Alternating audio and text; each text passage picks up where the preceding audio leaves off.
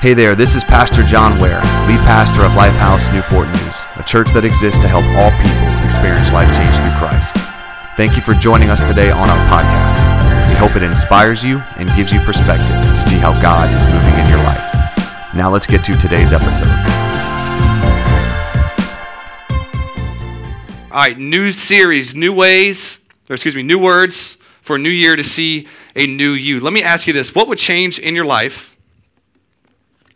this year if you had the power and control to say no to somebody or something? What would change in your life if you had the control and power in your life to say no to that somebody or that something? Because what I find is many of the things that we want to change this year, many of the things that you want to change this year, the things that you want to see God do in you, the new things that you want to see happen this year are directly related to you having the ability and the control to say no to that drink, to that sexual temptation, to that food. Come on, somebody. To them Krispy Kreme donuts when you drive by and the red light's on and Satan is yelling at you. Buy me. Say no to that feeling, no to that mindset, no to that cigarette, no to that joint, no to that drug, no to that video game, no to that life-destructing addiction or time-wasting action. I have a feeling that many of you today, the change you want to see in your life is directly related to and tied to your ability to say no. And if we were really going to break it down, it's having these two words. Ready? Self-control. Self-control. On a scale of 1 to 10, how would you rate your self-control? On a scale of 1 to 10, how would you rate your ability to say yes to God's best and no to what you know is destructive to you?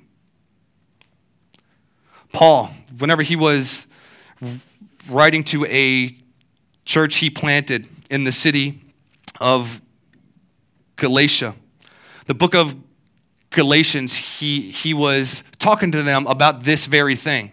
In chapter 5, what we see here, Paul, he says this: when you follow the desires of your sinful nature, the results are very clear. So basically what he's saying, let me tell you what an uncontrolled, uninhibited, lack of self-control life looks like. I'm going to explain it to you. Ready? Sexual immorality. You take people and things and use them simply for your sexual pleasure.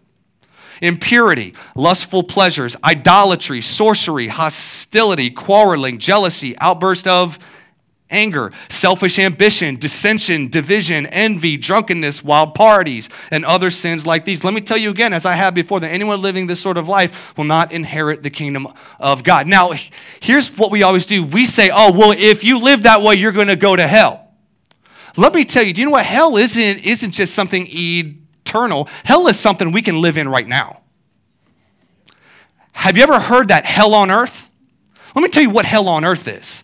It's when you don't have the ability to say no to something or somebody you know is toxic in your life. That's what hell on earth is. Have you ever seen somebody strung out on drugs? Never forget it, man. We were at Riverside probably about a year and a half back, and there was this family outside just bawling, crying. Just went up to him, how you doing? A pastor friend and I just went up to him and just said, hey man, how can we pray for you guys? And they were telling us there were these parents out there with their 23-year-old daughter that had just overdosed. And just talking to them and seeing the pain and hurt. They were living in a hell on earth because somebody did not have the power or control to say no. That's what Paul is saying here. Let me tell you what a life that is like a hell on earth is like, someone that has no control. But then he goes into, let me tell you what a God life, what a Holy Spirit filled, what a Jesus following life should look like, what we should be working towards. Look at this out. Just a few scriptures later, he says this: but the Holy Spirit, whenever you start to follow Jesus, he fills you with his Holy Spirit, which is God on earth. He fills you with it, and he says it produces this kind of fruit in your lives: love, joy, peace, patience, kindness, goodness, faithfulness, gentleness, and self-control.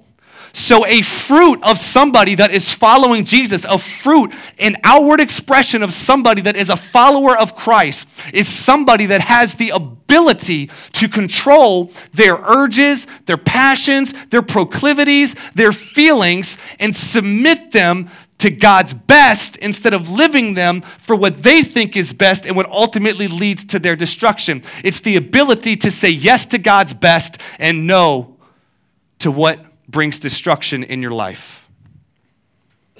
On a scale of 1 to 10, where is your self-control? Now, let me just honest you. In this culture, in the American culture, we've been duped. How? Well, what is our culture built on? Freedom. Our culture's built on freedom. You do you, yo. YOLO. You only live once. Therefore, it's because you live once, live it up. You want freedom. Think about it. You're 16, 17, 18 years old. You want freedom from your parents' rules. You want freedom from having to suppress the desires and the things that you wanted to do in high school, but you couldn't. But then you get to college, and you can go to the wild parties. You can sleep with whoever you want to. You can drink whatever you want. You can experiment with whatever you want. And it's so funny. So many people are still trying to get free from the so-called freedom they experienced back in college. Is it true that maybe in our desire for freedom, we've actually become bound? That thirst and desire to be free has actually translated into us being so bound that we end up saying things like, this is just who I am. It's just what I do. I can't commit to one woman. Are you crazy? Look at me. I can't settle down. I can't just have one drink. Are you kidding me? We're going to go live it up. We got one life. Is it possibly true that in our desire and thirst for us to be free, we're actually more bound than we've ever been? God's original intention for you was to be free. What we sang this morning is God's desire for you. Where the Spirit of the Lord is, there's what? There's freedom. There's freedom. God's original, we see in the book of Genesis, God's original design and desire for his people was to live in freedom. But God's definition of freedom and our definition of freedom are very different. Let me tell you the order in God's kingdom that God saw freedom being. You've got God above you and creation below you. Okay? To where the order goes, God rules over you, humans, and humans rule over creation. That's what he said clearly. He said, rule over the creatures on the ground, rule over creation. So God's design of freedom is you submit yourself to God, and as you submit yourself to God, you rule over creation and use it for your good and for God's glory. Now, how does the pecking order look right now to many people? It's it is creation, created, and then creator. Where the very things we were called to rule over is now ruling us. But in our pride, we then want to say, well, it's like we have this thirst and desire to be God.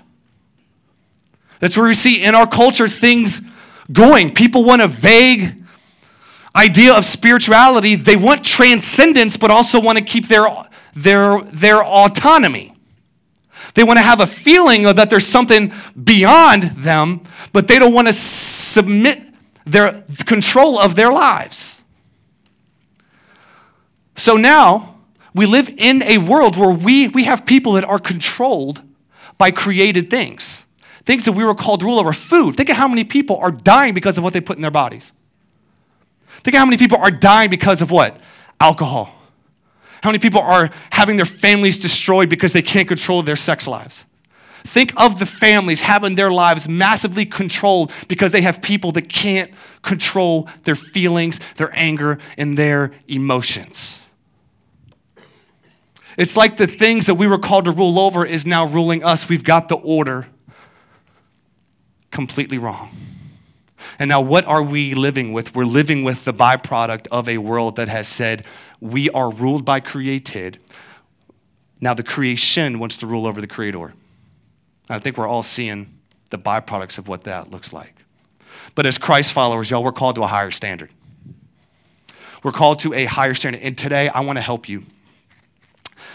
Give you 3 things to help you have control this year and give you the ability to say no. This isn't all encompassing. Y'all know I only get a little bit of time to preach. Y'all help a brother, okay? But I want to give you 3 things quickly that I think will help you develop the ability to have control and say no this year so you can see the changes that you want to see, that you can stop saying yes, or you can start saying yes to God's best and no to those destructive habits and time-consuming things that are ruining you, and you know it. First off, grace empowers us to say no. Grace empowers us to say no. I want to dig into this some. All right, Titus chapter 2. It says this kind of weird scripture verse. This is Paul. He's writing to one of his pastoral people, or his pastoral friends he's mentoring, and he says this weird conglomeration of verses that I want us to dig into and get the power of. He says, "For the grace of God has appeared that offers salvation to all people." Aren't you glad Jesus doesn't just limit salvation to a few? He offers it to everybody. He offers it to anybody, all people. That is why the vision of this church is we want to help all people experience life change through Christ. We're not going to limit it to a certain color, a certain gender, a certain age group. We want Jesus to impact all people. Why? Jesus died on the cross, not just for a few select. He died on the cross for everybody. And we believe that we have the good news, the life-changing power of Jesus Christ. He says, "For the grace of God has appeared that offers salvation to all people." It teaches us to say no to ungodliness and worldly passions, and to live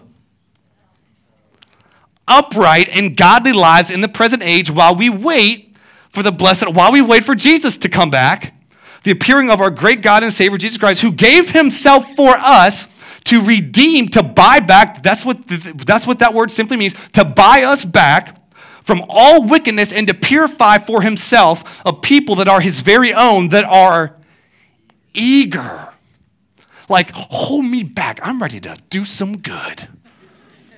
Eager to do what is good. Y'all, I want y'all to catch the power of this. And I've been going back and forth how to explain this for you to get it. Because I get really excited about it, but I don't know if you are. So if you don't, at least just say something to me, just so I know you're lying to me or something, that just so you get, okay, but look, grace teaches us to say no, right? Grace means you receive something you don't earn.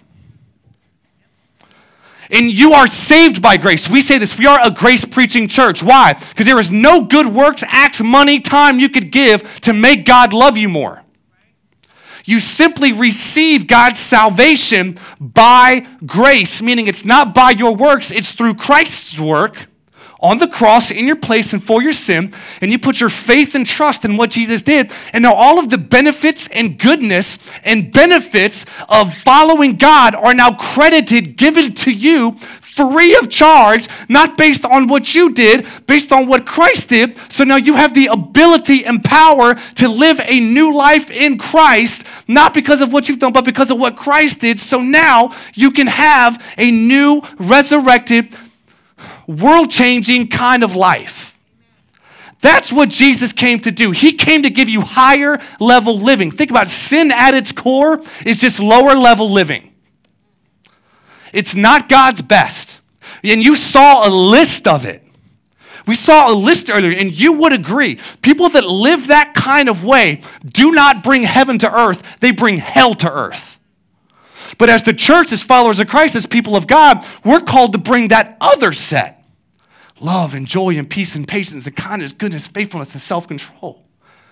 We have access to that kind of life because of grace. And grace, when you think about what you've been given, you think about it, it should almost empower you then to say no to lower level living. Why? Because you've been granted access to higher level living. You've been granted access to have a life of love, to have a life of joy, to have a life of peace, to have a life of patience, to have a life of self-control. So now whenever you have those old feelings, those old desires, those old things trying to cringe back that try to put in you, this is who you are. You say, no, I know who I am now in Christ. That's my old life. This is my new life. This is what I am entitled to because I'm a child of God, not because of anything I've done, but because of what Christ did in my place and for my sin has given me access into God's family. Maybe you can, maybe this will make sense. Think of it this way. You're homeless. You're fatherless. You're familyless. Put yourself in that position. Nobody wants you. You are used to digging in trash cans to find food. You're robbing people to get money. You're taking advantage of everybody and living a selfish life. You're just trying to survive. You're abusing people, abusing things to get what you want. But then you have these parents come along and they see how you're living. And they go to the proper authorities and they say, I want to legally adopt him. I want him to be a part of our family.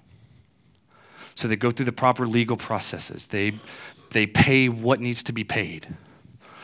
And so now you go from being an orphan to being a part of this person's family. And now, since you're part of their family, guess what you have access to? Their name. You have their last name now. You are no longer a beggar. You are now a child of them. You have their last name. You have their refrigerator. You have their house. Now you've got your own room. You've got access to their bank account. They buy you things. And the best part is, you didn't even earn it. They came and just said, I choose you. So now, as a part of their family, if you go back to saying, I'm going to go dig in the trash can again. I'm going to go rob and steal from people. What are your parents going to tell you? They're not going to tell you, try harder and then you can be a part of this family again. Do you know what they're going to tell you? That's your old life. You don't need to do that no more. You don't need to dig in trash cans no more. You don't need to rob and steal to get what you need. I got you, son. You're my kid now. You got my last name. You got access to my fridge. You don't need no jacked up McDonald's in a garbage can. We got filet mignon in the refrigerator. You don't need to rob and steal. You got access to my bank account. All that I have is now yours. What that's saying is live up to who you now are instead of striving to be somebody that you couldn't even earn. That's the Christian life, y'all. As a Christ follower, you have been given everything you need by grace. So now you don't need to earn and strive. You just need to walk in who you already are now, or walk in who God has given you the access to become, instead of going back to that old, jacked up, messed up, dead-end way of life that you know ends in death. How does that empower you to say no? Why? Because you see the grace that God has given you. Grace, I believe, when it is experienced, when you realize what you've been given, the access you've been given, the love you've been given, the hope you've been given, the joy you've been given, it actually empowers you to say, that is a dead-end way of life. I don't want that. And it's a change that starts in your heart. I believe grace empowers us to say no. Secondly, though, I believe that saying no is a group effort. I believe saying no is a group effort. Some of you are one accountable relationship away from seeing the change you so passionately desire this year. Flat out, because some of you live your life in complete isolation. Some of you live your life so scared to show who you really are because you're scared of what people are going to think of you. And you're going to think, yeah, I'm really messed up. I don't want to get around good people because then they'll see who I really am. Let me just flat out tell you, we're all terrible. We all have dark sides that we don't want no one to see. We all have things in our lives that we're not proud of. We all have habits, hurts, hang-ups that we all don't want no one to see. But the issue isn't that God can't heal you. The issue is you won't get vulnerable. The key aspect of healing is vulnerability. And I understand in a room this size with people here, maybe for you, you've been in church and people have hurt you.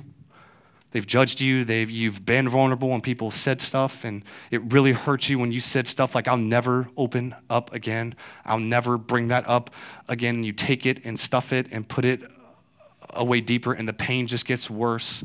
The issue just gets worse. Why? Because you never dealt with the root, because you didn't want to get vulnerable.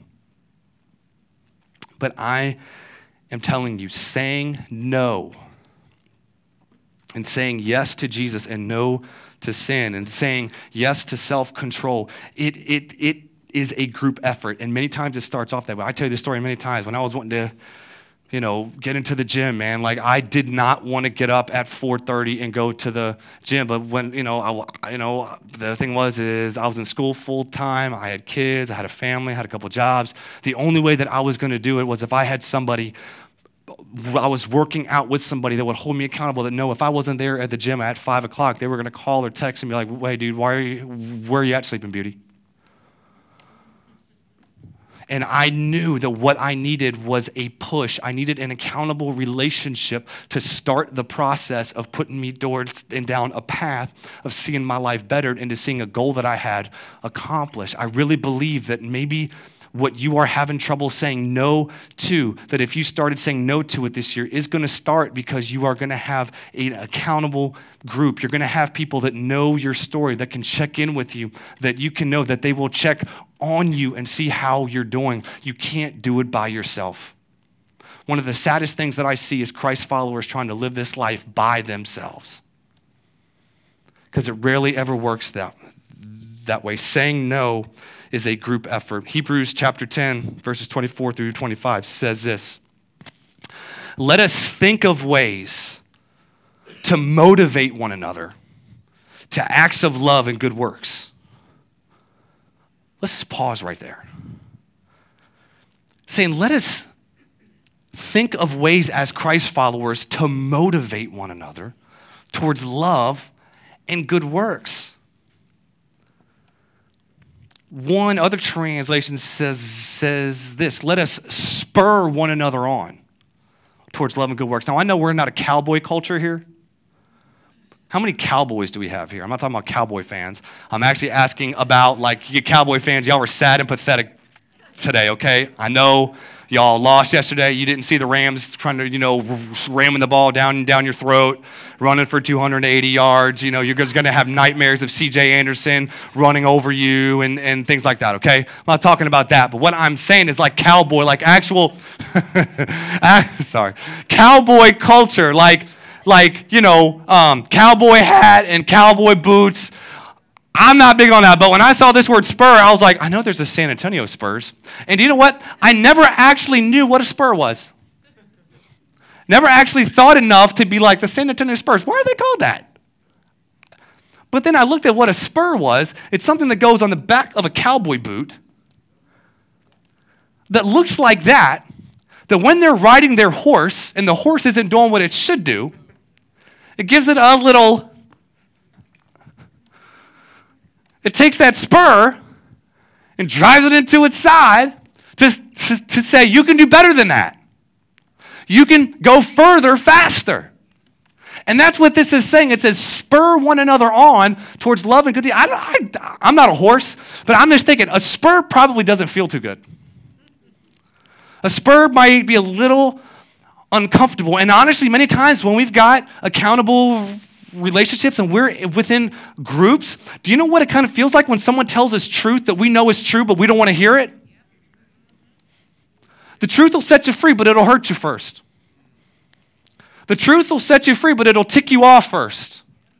But do you know what you need more than anything? You don't need somebody enabling your foolishness.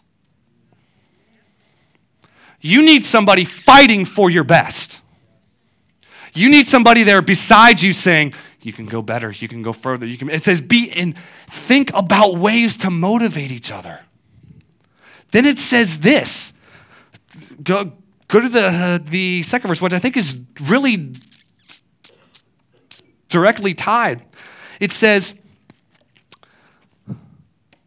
let's keep a firm grip. Let us think of ways to motivate one another to acts of love and good works. And let us not neglect meeting together, as some people do, but encourage one another, especially now that the day of his return is drawing. It says, let us not stop meeting together. Y'all, it is amazing to me how many people say, and how many people that I have personally met that say, I love Jesus, but I don't go to church. Y'all, I'm not judging you, and you might think I have some sort of ulterior motive. Well, you're the pastor. You want us to show up so you can have someone to preach to. And blah, blah, blah, and y'all, let me tell you this. What I have seen is you need a form of church. And I know there's different kinds now. There's small group churches, and there's church, they got cowboy churches. I'm not even kidding. Down in Texas, they have like cowboy churches. Like they have got rap churches, hip hop churches. Like I'm not saying, I'm not bashing what kind of church, but I'm saying this. You need a group of people that you do life with. You need a group of people that in the midst of your crazy, unpredictable, y'all know how life is, right? It's insane, unpredictable. Any moment, stuff could just go crazy. You got kids, they got practices, all sorts of stuff. They got homework. You've got business meetings. You've got jobs. You've got all of these things going on. In the midst of your crazy, unpredictable life, you need a predictable, set-aside time that you know is going to be a refuge for you, that you can come and say, I know at this specific time and place, no matter what happens in my life, I've got a set-aside, predictable, sacred space that I can go and fix my eyes on Jesus and hear God's word preached. I believe that with all of my heart. All of my heart. That's why, y'all, that is like, I sincerely believe that. The one thing that I have seen, unfortunately seen, the first thing that goes when people lag in their faith isn't that they go out and start sleeping with everybody. Isn't that they go out and do wild living. Do you know how it typically starts? They stop having a consistent, set aside, sacred time where they come and gather and worship with God's people. That's where it typically starts. And that's why some of y'all, when I don't see y'all for 2-3 weeks, I'm Facebooking you. Hey, how you doing? And y'all are like, crap, he noticed. Or dang. It's not because I'm trying to hound you. It's not because I'm trying to like be all up in your business, okay? I'm not trying to do that at all. But I want to let you know, first off, you matter. We see you, we notice you. And we know how important it is coming together under the umbrella of submitting yourself to God's word, of having a time in worship. Y'all, worship is so powerful. Worship gives you the time and the opportunity to set your eyes and set your sights not on your problems, but on the problem solver.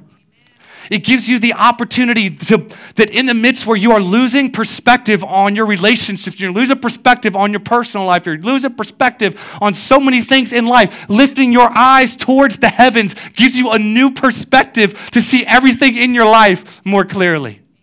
Like you need that time. Yes, you can do it when you're at home, and I encourage you to do it there. But there's just something about the gathering of God's people that we come together, different colors, races, ethnicities, socioeconomic backgrounds, so many differences among us, yet we gather in this place under the one name of Jesus Christ. All of us come, we say, we all need grace. We all need encouragement. We all need hope. We all need love. We all need perspective. And we come together and we say, we are in desperate need of you, Lord.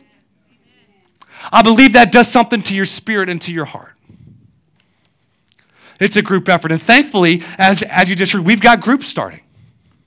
We've got a brand new group semester starting in 2 weeks, the week of the 27th. And I want to plead with you, encourage you as your pastor. Find a group and be consistent with it. Look, if you try one group and you don't like it, we don't take blood, we don't take credit card numbers. We don't do that stuff. Find a different group. You could try a couple different groups. Try but find one that works for you. But here's the thing. The main thing in groups that we want more than anything is for you to build relationships with other like-minded Christ followers who are on the same journey you're on. And that is why we've got specific things. Let's say you are in marriage and you want to grow. We've got groups for that. Maybe you're a guy and you're like struggling with this whole Jesus thing. And you're like, I know how guys are. I'm a guy. We can be skeptical and cynical about Jesus thing. We have a guys group. Ladies, we got a ladies group. This whole Enneagram group. Like, y'all need to do that group. You need to know what number you are. I'm a 3. I'm an achiever. In the morning, I just need to do something. Make my bed or make coffee. Okay, I did something. I'm awesome. It's like you need to find out how God has wired you. Why? So you can love and serve those around you better. You need to learn how, if you're struggling in your prayer life, y'all check out the groups online. Go out to the tent. Find a group that works for you. Y'all, saying no, I believe, begins as a group effort. Lastly, and this is the one that you're probably not going to like, but one of the most important things in your life to help you say no is fasting. That is the one F word, the church F word, that no one likes. You're like, fasting? What does that mean? Right? Fasting. Fasting is a spiritual discipline, a spiritual practice where you take a specific appetite and you set it aside for a certain period of time for the purpose of focusing on God. Now, I don't know, but typically whenever you hear fasting, you think of, okay, well, I've got to, not eat anything and just drink water. Y'all, there's different types of fast. There's a bunch of different kinds. There's more than just one kind of fast. But let me tell you this. It's more than just what you're fasting, and more about what you do with the extra time that you have because of your fast. So you know what? You can do what's called a Daniel fast, where let's say, you're not going to eat meats, sweets. You're going to kind of focus healthy stuff.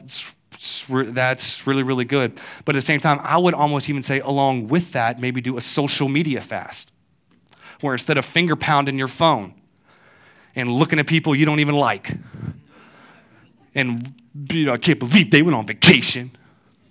They don't even deserve it. Yeah, I bet their marriage is going to fail. Glad she's happy. I was better for her. It's like all the crazy stuff that social media, right?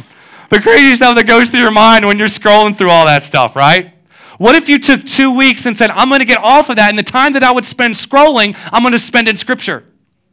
The time that I would spend scrolling, I'm going to spend in worship. The time that I would spend scrolling, I'm going to spend in prayer. One guy has said he's going to fast YouTube. He said every night he goes home and he just goes on YouTube and watches like 1 hour of like how to do stuff. He said, I'm not going to do that. I'm going to take that hour that I would typically spend finding out how to do stuff, and I'm going to take it in focus. So look, the purpose of it isn't to say I've got some spiritual badge that I'm doing better than that person. The point of it is to what is an appetite you have that you can set it aside and say, I'm going to take this time that I would typically be doing that, and I'm going to put it on God and focus. There's power in focus. Light, when it's focused, can cut through metal.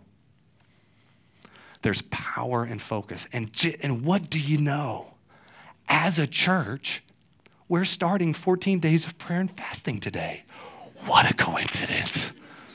Amazing. We're starting 14 days. I actually sent email. If you get email updates from us, I sent everybody a prayer and fasting guide on Thursday of really giving you specific things to pray for each day. Also, too, if you do want a prayer and fasting guide, we actually have physical copies of them. As you walk out, the ushers will have those. If you prefer a physical copy, you can grab that on your way out. But let me tell you what fasting does. Fasting, there's no greater tool that God has given us to flex and work out our no muscles more than fasting. Because the bottom line, if you can say no to food, you can say no to any feeling that you have that tries to overtake you. If you can say no to food, you can say no to any sexual temptation that tries to come in your way. If you can say no to food, you can say no in the future to a bunch of different foods. You know, one of the greatest tools that God the Father used to train his son Jesus was fasting. Luke chapter 4, we're going to go through this quick because we got to hurry. Worship team, can y'all come up to hold me accountable? So I know we're closing. This is Luke chapter 4, 1 through 14 of where this is Jesus. He hadn't even started his public ministry yet, so Jesus hadn't even healed no one yet. Jesus hadn't even done anything spectacular yet. And this is what Jesus, full of the Holy Spirit, left the Jordan after he was baptized. So he was baptized, and then he went to the desert. He was baptized and then went into a season of temptation. It says this here. Jesus, full of the Holy Spirit, left the Jordan and was led by the Spirit into the wilderness, where for 40 days he was tempted by the devil. He ate nothing during those days, and at the end of them he was hungry. Thank you, Luke, for that little line you put in there about him being hungry. I can't imagine that. Thank you for that little detail that you put in there just to let us know he was hungry after not eating for 40 days.